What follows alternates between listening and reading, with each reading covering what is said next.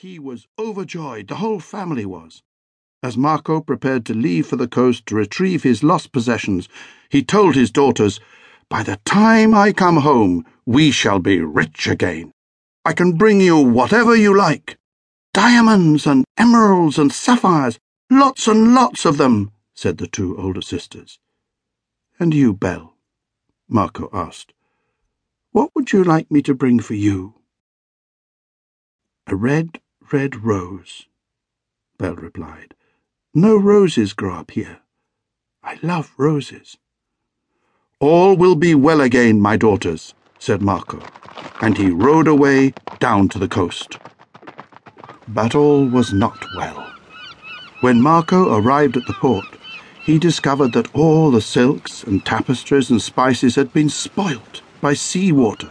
Everything was ruined and quite worthless. In deep despair, he made his way back to the mountains, and on his way found himself lost in a great dark forest. Hungry and thirsty and cold, he lay down to sleep, wishing never to wake up again. When he woke, he looked up and saw through the trees the towers of a huge palace. As he came closer, he saw the front door was wide open, almost inviting him in, it seemed. He found a huge log fire burning in the hearth, and a dining table laden with food and drink. He thought he must be in heaven itself.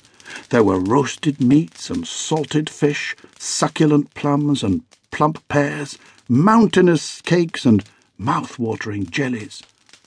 Marco sat down and helped himself until he was full to bursting. Then he sat down in front of the fire and was soon fast asleep.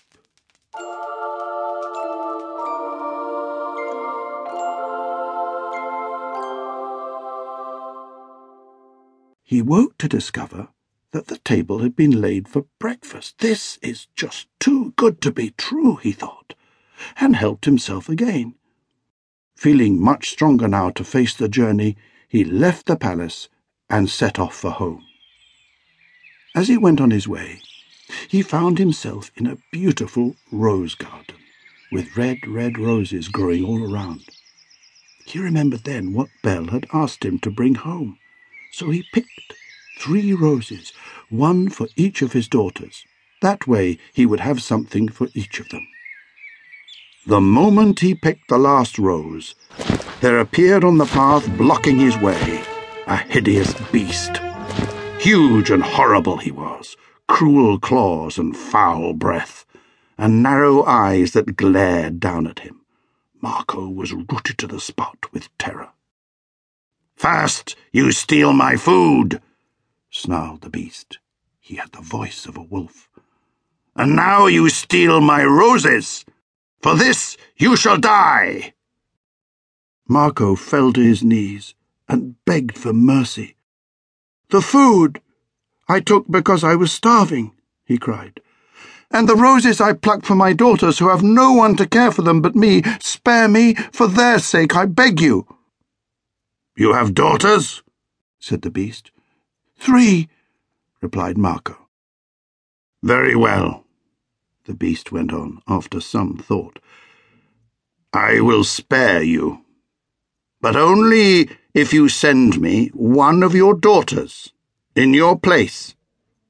And you must not make her come. She must come of her own free will. If none of them will come, then you must promise to return yourself to face whatever fate I have in store for you. Do you promise?" Marco promised.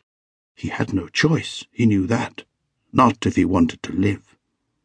But all the way home he regretted his promise.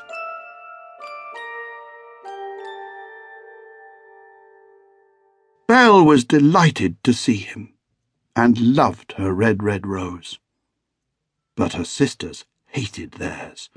They threw them on the ground and stamped on them, screaming at Marco and cursing him for returning home as poor as he had left. Belle found him later, sitting amongst the sheep on the mountainside.